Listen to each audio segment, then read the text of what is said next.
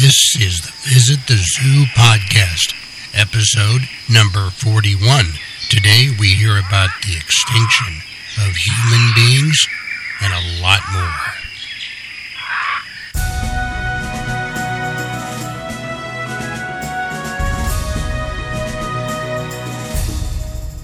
And hello and welcome everybody to another episode number 41 of the Visit the Zoo podcast. I'm your host. My name is Fred Fishman, also the author and creator of the 120 Animal 12-book Visit the Zoo series on Kindle books and in print, audiobooks, DVD, and of course, this podcast. I want to mention right off the top that we have 3 websites that you can go to. Our main website for this podcast is zooanimals.info, and animals is plural. That's zooanimals.info. And my author website is at frederickfishman, that's spelled FICHMAN.com.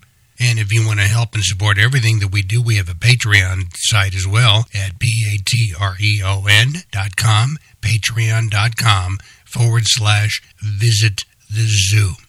And don't forget, we have 2 merchandise stores that we've opened up under the nameplate Zooswear, and those merchandise stores are on Zazzle and Amazon. And if you want quick links and easy access to those stores, just go to my main website at zooanimals.info. And up at the top, you'll see 2 tabs that will say merchandise on Zazzle and Zooswear on Amazon. Click either of those 2 tabs, and then we'll take you directly to those merchandise sites. Today we've got a special animal description that I hope that you can stay tuned to because it's fascinating. It really is. Okay, let's get started. What do you say?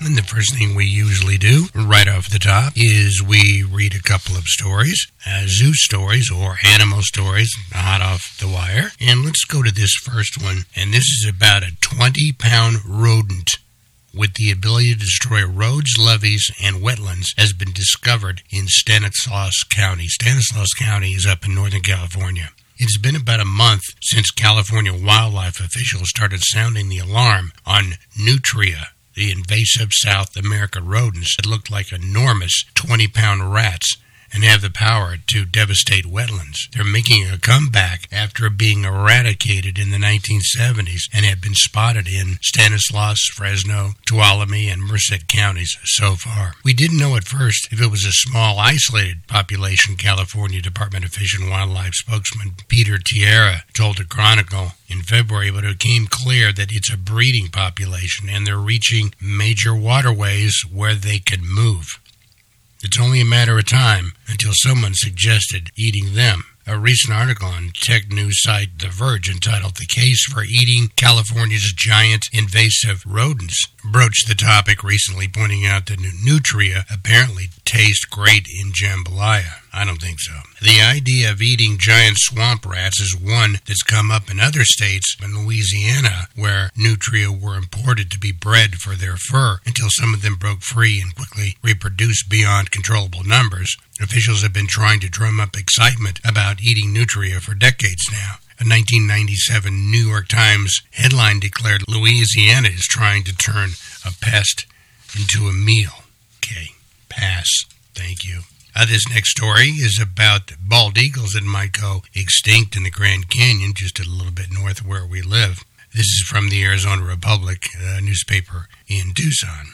Climate change's effects could imperil the bald eagle to the point of extinction in Grand Canyon National Park, according to a new report from the Audubon Society and National Park scientists. The report says climate change is expected to significantly impact birds and their habitats in the coming decades. It examined the climate relationship with the birds in 257 national park sites. Bald eagles were removed from the endangered species list in 2007 after experiencing a healthy population growth. Even so, the report's findings paint a potentially bleak future for squirrels, to severe droughts that limits wildlife's access to water and melting ice that cuts off polar bears from their main sources of food. Of course, there are no polar bears in the Grand Canyon. Birds are useful indicators of ecological change because they are highly mobile, responsive, and generally conspicuous. A bald eagle's history in the Arizona area stretches back decades and entails conflict over water management, tribal lands, and critical nesting areas. So it looks like the bald eagle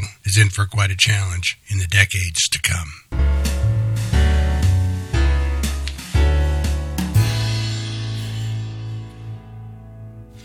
All right, it's time for our mystery animal sounds. I'm going to play you 3 sounds from animals that you can try and guess what they are. I'll tell you a little later on in the episode what they were. Here is our first mystery animal sound.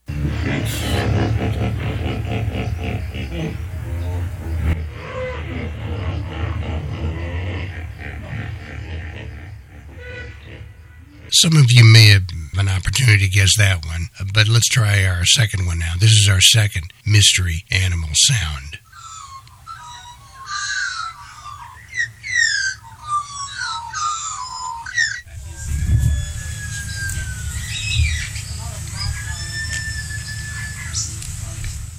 You can hear some human activity there as well, and I think if you live in a certain portion of the globe, you'll know immediately what that is. Okay, this is now our third animal sound. Did you get that? You know what? Let me play that one more time for you, okay? So you can see if you can guess it. And those are our 3 mystery animal sounds for today.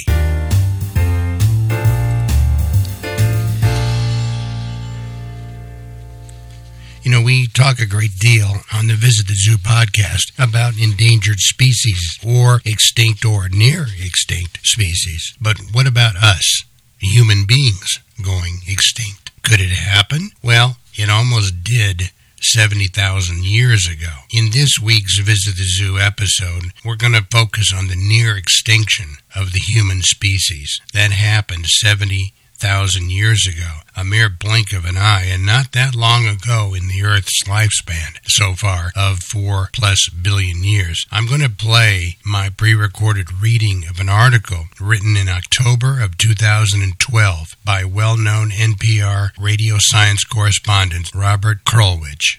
Add all of us up, all 7 billion human beings on Earth. Clumped together, we would weigh roughly 750 billion pounds. That, says Harvard biologist E.O. Wilson, is more than 100 times the biomass of any large animal that's ever walked the earth. And while we're still multiplying, most demographers say that we will hit 9 billion before we peak. And what happens then? Well, we've waxed, so we can wane. Let's just hope that we wane gently, because once in our history, the worldwide population of human beings skidded so sharply we were down to roughly 1,000 reproductive adults. One study says we hit as low as 40. 40, come on, that can't be right. Well, the technical term is 40 breeding pairs, children not included. More than likely, there was a drastic dip, and then 5,000 to 10,000 bedraggled Homo sapiens struggled together in pitiful little clumps, hunting and gathering for thousands of years, until, in the late Stone Age, we humans began to recover. But for a time there, says science writer Sam Kean, we were damn near extinct. I've never heard of this almost blinking out. That's because I'd never heard of Toba, the supervolcano. It's not a myth. While details may vary, Toba happened. Toba was a supervolcano. Once upon a time, says Sam, around 70,000 BC, a volcano called Toba on Sumatra in Indonesia went off, blowing roughly 650 miles of vaporized rock into the air. It is the largest volcanic eruption we know of, dwarfing everything else. That eruption dropped roughly 6 centimeters of ash. The layer can be still seen on land over all of South Asia, the Indian Ocean, the Arabian, and South China Sea. According to the Volcanic Explosivity Index, the Toba eruption eruption scored an 8, which translates to mega-colossal. That's 2 orders of magnitude greater than the largest volcanic eruption in historic times at Mount Tambora in Indonesia, which caused the 1816 year without summer in the northern hemisphere. With so much ash, dust, and vapor in the air, Sam Keene says, it's safe to guess that Toba dimmed the sun for 6 years, disrupted seasonal rains, choked off streams, and scattered whole cubic miles of hot ash. Imagine wading through a giant ashtray across acres and acres of plants. Berries, fruits, trees, African game became scarce. Early humans living in East Africa, just across the Indian Ocean from Mount Toba, probably starved, or at least, he says, it's not hard to imagine the population plummeting. Then, and this is more conjectural based on arguable evidence, an already cool Earth got colder. The world having an ice age 70,000 years ago, and all that dust hanging in the atmosphere may have bounced warming sunshine back into space. Sam Keene writes, there is in fact evidence that the average temperature dropped 20 plus degrees in some spots, after which the grassy plains of Africa may have shrunk way back, keeping the small bands of humans small and hungry for hundreds, if not thousands of years. So we almost vanished, but now we're back. It didn't happen right away. It took almost 200,000 years to reach our first billion. That was in 1804. But now we're on a fantastic growth spurt to 3 billion by 1960 and another billion almost every 13 years since then, till October 2011. We zipped past the 7 billion marker, says writer David Quammen, like it was a welcome to Kansas sign on the highway. In his new book, Spillover, Quammen writes, we're unique in the history of mammals. We're unique in the history of vertebrates. The fossil record shows that no other species of large-bodied beast above the size of an ant or an Antarctic krill has ever achieved anything like such abundance as the abundance of humans on Earth right now. But our looming weight makes us vulnerable to viruses that were once isolated deep in the forests and mountains, but are now bumping into humans, vulnerable to climate change, vulnerable to armies fighting over scarce resources. The lesson of Toba and the supervolcano is that there is nothing inevitable about our domination of the world. With a little bad luck, we can go too. We almost did.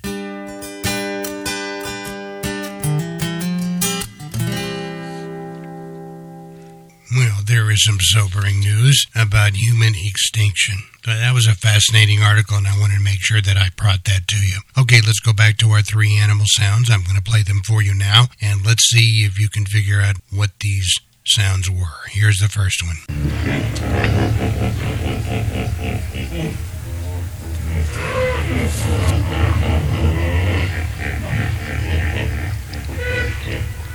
And that, ladies and gentlemen, boys and girls, is the sound of a hippopotamus. They live in sub-Sahara and southern Africa. The hippo is another one of those big animals. The males weigh 3,310 pounds on average, and the females slightly less. They are semi-aquatic animals. By the way, there is a smaller species of hippopotamus called a pygmy hippopotamus. They have a barrel-like torso, short legs, wide mouths, large canine tusks, hairless bodies, but they can run up to 20 miles per hour. They inhabit rivers and lakes, mangrove swamps. In the heat of the day, they stay in water to keep cool, and at dusk they graze on nearby grasses on land. About 2,900 to 3,000 people are killed by hippos every year in Africa. They are considered the most dangerous animal in the world. They are very territorial, they are aggressive, they are unpredictable. They are threatened only by habitat loss, and that is a hippopotamus. And here is our next animal sound.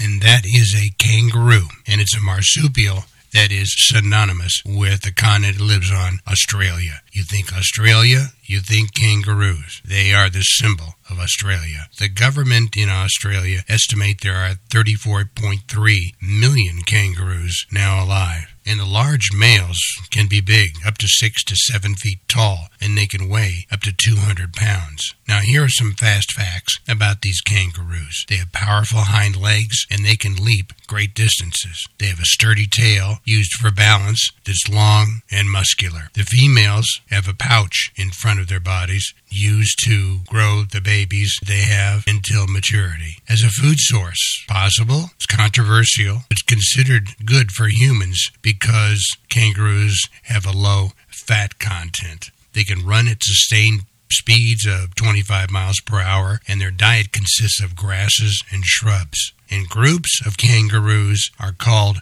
mobs. They have few predators other than humans. Kangaroos are an important and necessary Australian symbol for culture and identity. And that is the kangaroo. Now here's our third animal sound for today. That is a bird, a medium-sized wading bird called the northern lapwing. It's about 10 to 16 inches long. They live in North America, but they're also common in Asia and Europe. They have an irregular wing beat that they use during flight, and they have a shrill and wailing cry. They prefer living in open fields. And that, of course, is our third and our final animal sound of the day.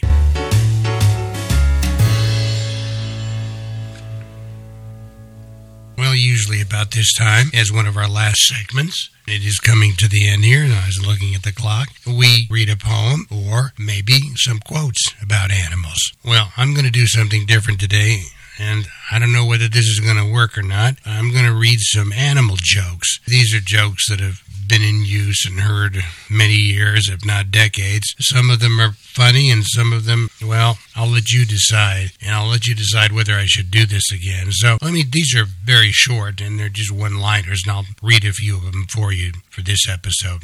What is gray and has 4 legs and a trunk? A mouse on vacation. How does a mouse feel after a bath? Squeaky clean. What is a rabbit's favorite kind of music? Hip-hop. What is a llama's favorite drink?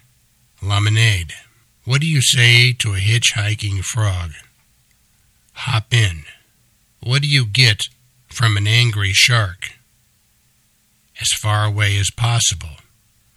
How do you get an elephant into a refrigerator? Just open the door and stick him in. Okay, that one was good. How do you put a giraffe into a refrigerator? First, you have to take the elephant out, then you put the giraffe in.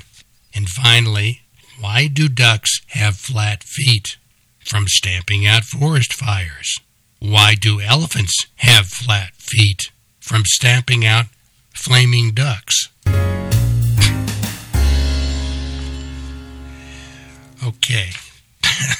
All right, a couple of those were good. Most of them, no, I don't think so. And that's a wrap for this episode number 41 of the Visit the Zoo podcast. I want to thank you very much for joining me. Don't forget to visit our 3 websites for Visit the Zoo. The first is our main website, which is at Zoo Animals, that's plural, zooanimals.info. And my author website is Frederick Fichman, FICHMAN.com. And if you want to help and support everything we do here at Visit the Zoo, you can go to our Patreon site at Patreon, which is patreon.com/Visit the Zoo. And also, please don't forget to visit our 3 new merchandise sites for our nameplate apparel, which is Zoozwear, that's spelled ZOOZWEAR, for apparel of all kinds. And you can get to those sites very quickly by going to zooanimals.info. That's zooanimals.info. And look at the very top, and you'll see the tabs to navigate through the site. And 2 of the tabs will say merchandise on Zazzle and merchandise on Amazon. As always, please